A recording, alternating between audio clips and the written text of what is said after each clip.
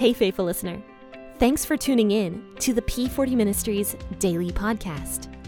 This podcast is dedicated to helping you grow spiritually so you can grow personally. Let's grow together by building a consistent Bible reading routine. This is Jen, your host, and today we will be discussing the book of Mark.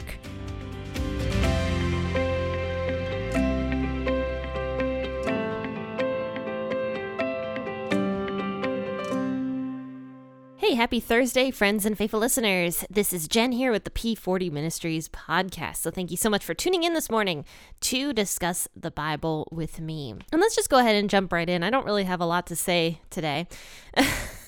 I run out of things to talk about. I really do. But okay, let's go ahead and talk about Mark chapter 9, verses 41 through 50. But before I begin, let me do a quick recap as to what's happening.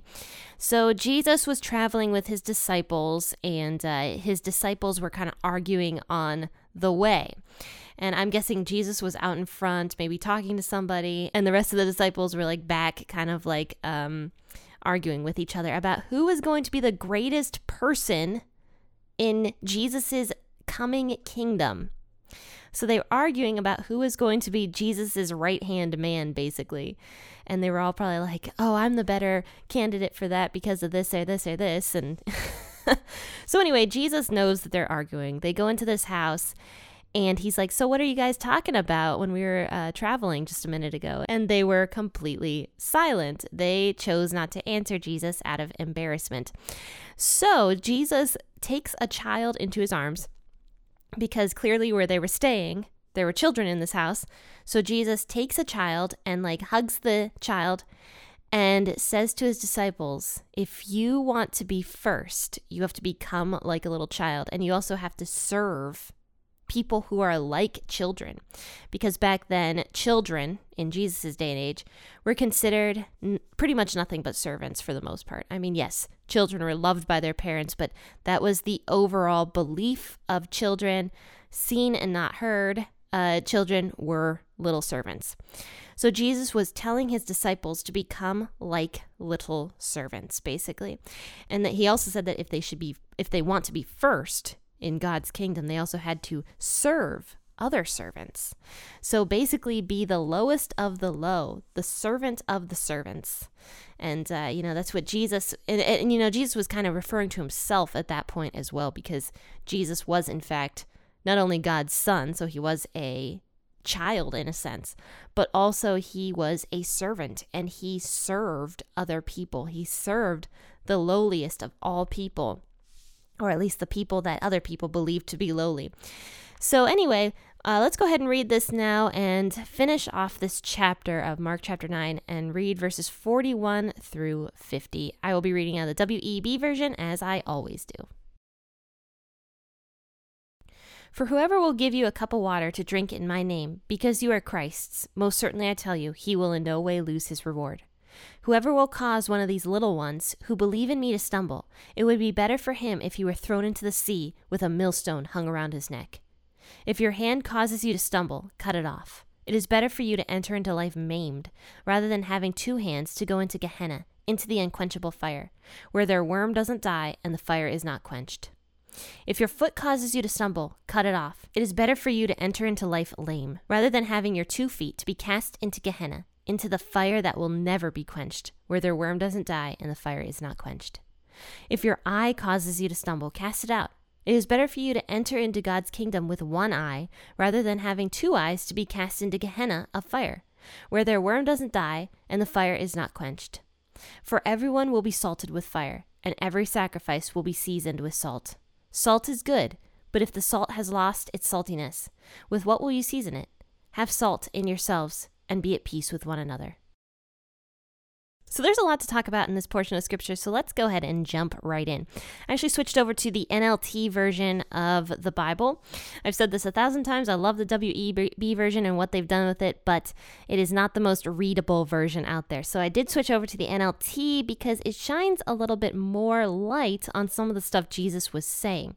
So in verse 41, for example, the NLT translates it as, if anyone gives you even a cup of water because you belong to the Messiah, I tell you the truth, that person will surely be rewarded.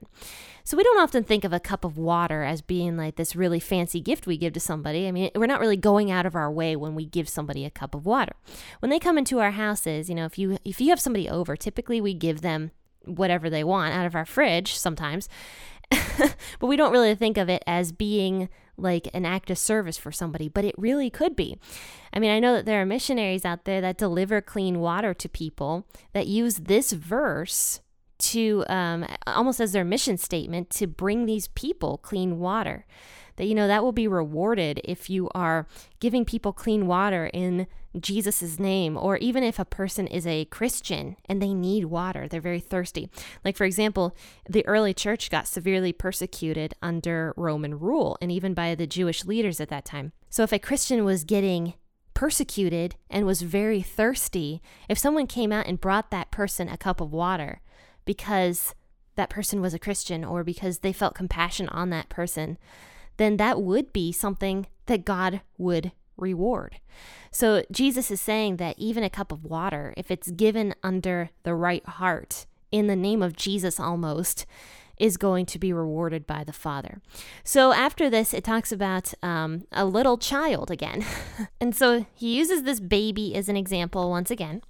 And so he says here in verse 42, if you cause one of these little ones who trusts in me to fall into sin, it would be better for you to be thrown into the sea with a large millstone hung around your neck.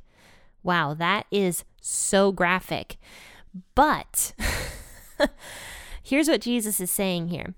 He says that, and I've talked about this verse before because this verse was also in the book of Matthew, that if a person causes somebody who is a new Christian, like a new person in the faith, somebody that is similar to like this child that Jesus says you should be like, if somebody causes that person to fall into sin or to be tempted or to stumble in some way so that this person loses faith or veers off the path in some way, it says that Jesus says that it would be better for that person who did that to that new Christian to literally die in the sea than cause somebody to fall away from Christ.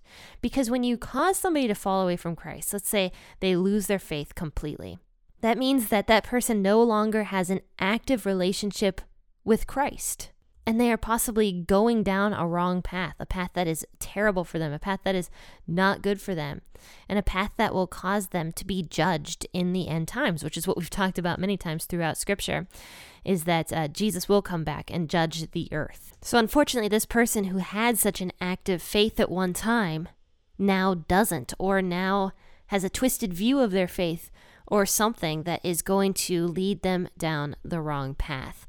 So Jesus is basically warning his disciples in the most strong language that he possibly can, since his disciples are going to be the ones who build the early church. That was the point of the 12 disciples, was to build the church. So Jesus is using this language, super strong language, to say, don't do anything contrary to scriptures and cause people to fall away from the scriptures, basically. So after this, it talks about verse 43 through 48. It talks about Jesus saying to his disciples that it would be better if they came into heaven footless, handless, and eyeballless, rather than going into hell with their entire body, basically.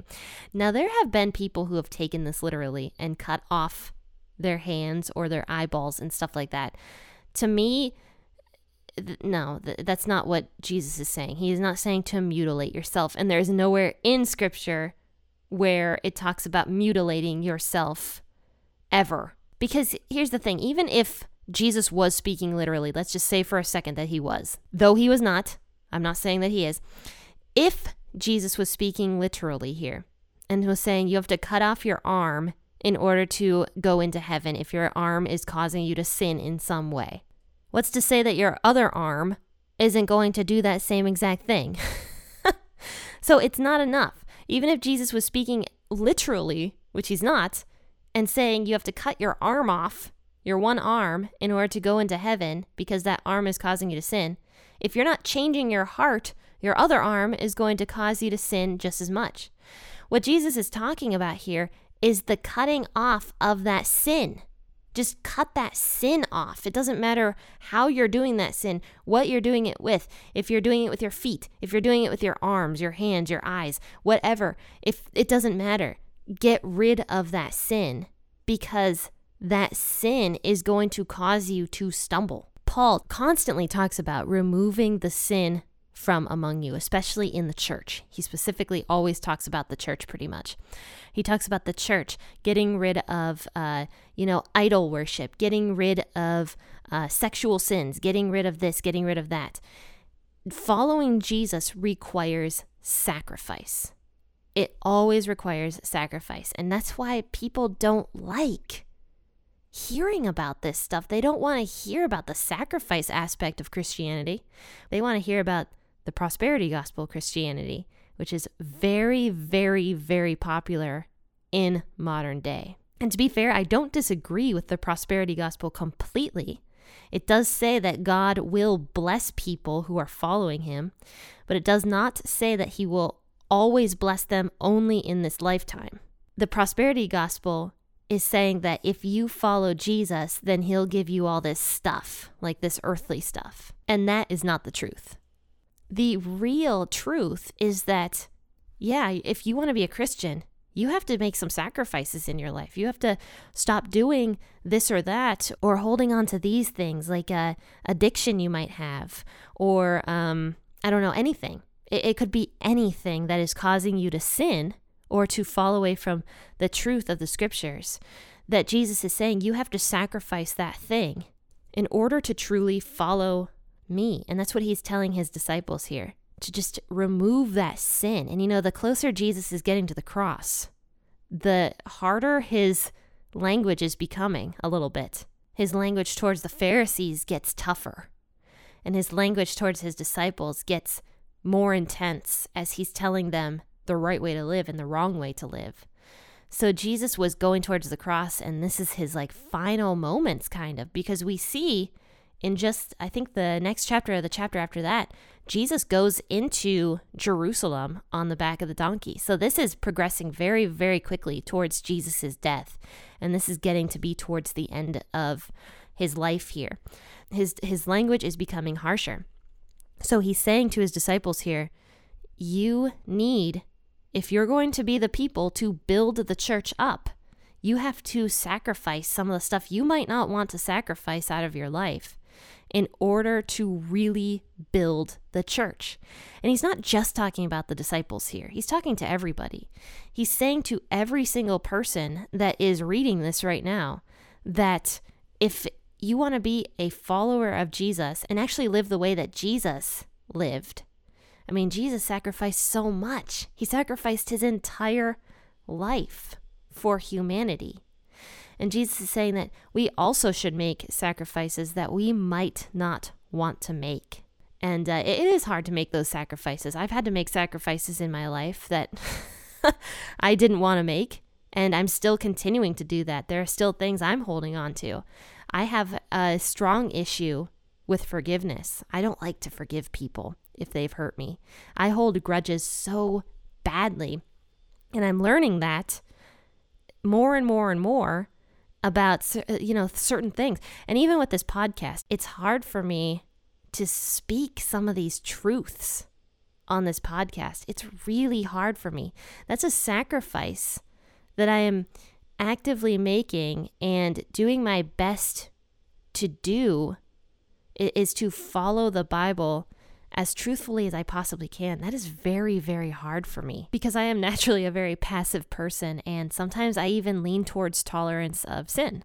So it is an active battle for me every single day that I do this podcast to teach people the truth and to not compromise the truth because I'm afraid that it's going to offend somebody. But I know that Jesus offended people with his truth. So it's something that I have been praying about very strongly recently, is to have Jesus, give me this boldness to get on this podcast and actually teach people the way Jesus would have taught people, and that he was not afraid. He was not at all embarrassed of his gospel he was spreading. He was not in any way ashamed of what he was doing. And so that is the kind of boldness I wish I had and am trying to grow towards, is not being afraid of people, not being afraid of offending people. So I believe that a sacrifice that I have to make on a day-to-day basis is honestly just not compromising the truth as much as sometimes I would like to do that. And sometimes I just, when I'm going through Exodus, sometimes I have no clue what to say about some of that stuff because it's hard. I'm kind of giving you guys like my life struggles right now, so sorry about that. But basically the premise of what Jesus is saying here is that in order to follow Jesus the right way, something has to be sacrificed. Some sort of sin, because we all have sin. We all have something we struggle with. We all have something. And that something that we struggle with, whatever it might be, it has to be removed from us in a sense. The way that Jesus is like illustrating here that if like an arm is causing you to sin, you have to remove that thing from yourself. Almost like that sin offering we were talking about back in Exodus, where that sin offering was actually removed from the camp of Israel. It was removed. And this is the same exact concept here, that something that we struggle with, whatever it might be, has to be removed from us in order to be true followers of Jesus. So he talks here a little bit about this word Gehenna. And it's funny because I'm reading Jeremiah right now in my personal reading. And God actually talks about this exact place. It was actually called the Valley of Hinnom in Jeremiah. And this Greek word Gehenna actually means valley of Hinnom. So it's one and the same. God is always talking to Jeremiah about this filth pit, this garbage dump called the Valley of Hinnom. And that's what it was. It was actually a garbage dump. In ancient Jewish culture, when the book of Jeremiah was written, they were actually doing human sacrifices at that point. They completely, 100% strayed from God and strayed from the law that God had given to them back in Exodus, Leviticus, Numbers, Deuteronomy. And they strayed from that completely and were actually sacrificing their babies, their little babies, to the god Moloch, okay? And what this god Moloch was this statue that had these arms that like cupped out, like the hands were like cupped, and the baby would be placed on these hands. But beforehand, the hands would be like an oven. It would be like they would be heated up to where skin would start to melt. That's how hot these like bronze hands would be heated to, and the baby would be placed on those hands, and then the baby would be screaming at the top of its lungs, and in order to drown out that baby's screams, loud instruments would be playing so as not to hear that baby being completely tortured, okay? That's what was happening in this Valley of Hinnom. So it became a dump where people were actually dumped, and sacrifices, whatever they were, animal sacrifices, human sacrifice, feces, all this crap literally was just dumped at this garbage dump. And everything at that point would be burned. So it was like this burning, smoldering, smelly garbage dump is what this place was, with human bodies and animal bodies and all sorts of terrible things there. So this place later became known as like a cursed valley in a sense. And it became known as Gehenna, almost like hell. And so Jesus is referring to this place as hell. And, that's kind of what the symbolism became. The Valley of Hinnom turned into like a euphemism for hell. So Jesus is saying, like, if you don't want to go to Gehenna or the unquenchable fires of hell, which is what I think the WEB translates it as, then following Jesus is necessary, including doing some of those things that are uncomfortable, like removing whatever in your life that you might be holding on to that is causing you to stumble or to not have faith or who knows what. But anyway, after this, it talks about verses 49 and 50, which is really interesting. And I'm not quite sure what these mean actually, but I'm going to try to take a guess here. So 49 says, everyone will be tested with fire. And 50 says, salt is good for seasoning, but if a salt loses its flavor, how do you make it salty again? You must have the qualities of salt among yourselves and live in peace with each other. So some people think that the fire referred to here is referring to the fire of the Holy Spirit, because the Holy Spirit often takes the form of like fire. When in Acts, when the Holy Spirit descended on the church, it looked like little flames of fire above their heads. And so that's what people think that this might be referring to, is that his followers are going to be tested with fire. Other people think that it's more than that. Some people think that after we die, we're actually going to have to go through like this testing, this like fire testing or something, and in order to become followers of Jesus. I don't know how much I believe that. So here, I don't know what Jesus is saying, if I'm being 100% honest. I really, really don't know. I don't understand. But I do know a little bit about salt. And this word salt keeps coming up for me throughout Scripture. One verse I was like contemplating on recently was the verse that says that let your speech always be with grace, seasoned with salt. So salt comes up there. And, there's many aspects of salt. Salt heals. Salt burns. Salt is tasty. We all like salt. I mean, almost everybody I know likes something salty. I like to eat those little dark chocolate things with salt on top. Oh, that's so good. I love chocolate and salt together. Very, very tasty to me. Yeah, I mean, we enjoy the taste of salt for the most part. I don't know very many people that don't enjoy something salty. And the last thing that salt does is it actually melts. I live in a very snowy region, and the trucks that go through and plow will dump salt on the roads. And this salt will get all over your cars, and there's this nice fine layer of salt all winter long. But the reason the salt is used is because it melts the snow. So being somebody who would be considered salt would be a person that heals people. Their truth might sting a little bit. Their truth melts maybe I'm getting a little bit too figurative here, but their truth melts a hard heart or softens it. And I don't remember the other one that I stated. Oh, it has flavor. Salt is good. I just recently had Stephanie Roussel on my podcast, and her podcast is called Gospel Spice, and she talks about the different flavors of Scripture. Scripture has flavor. It's good, and so we talk about that. So that's kind of, I think, what Jesus is saying here when he talks about being somebody who is salt, is somebody that's going out into the world and spreading flavor of the gospel, spreading, the truth. It might hurt, it might sting some people, but to those who choose to believe in it, it's going to be good for them. It's going to be tasty. It's going to be healing. It's going to melt their hard hearts. But anyway, friends and faithful listeners, this was Mark chapter 9, verses 41 through 50. So stay salty. I see that shirt a lot. I think that's really funny. I like that. Stay salty. But anyway, friends and faithful listeners, if you liked this episode today, please rate it 5 stars from wherever you're at, whether you're listening on Podchaser or Breaker or even Apple Podcasts. Those are all platforms that you can rate the podcast on, and I believe also Audible allows you to rate the podcast.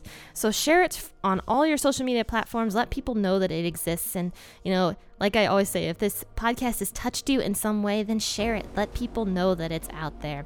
And that is an awesome way that you can spread the gospel of Jesus. But friends and faithful listeners, thank you so much for tuning in this morning. Have a wonderful rest of your day. Happy listening, and God bless.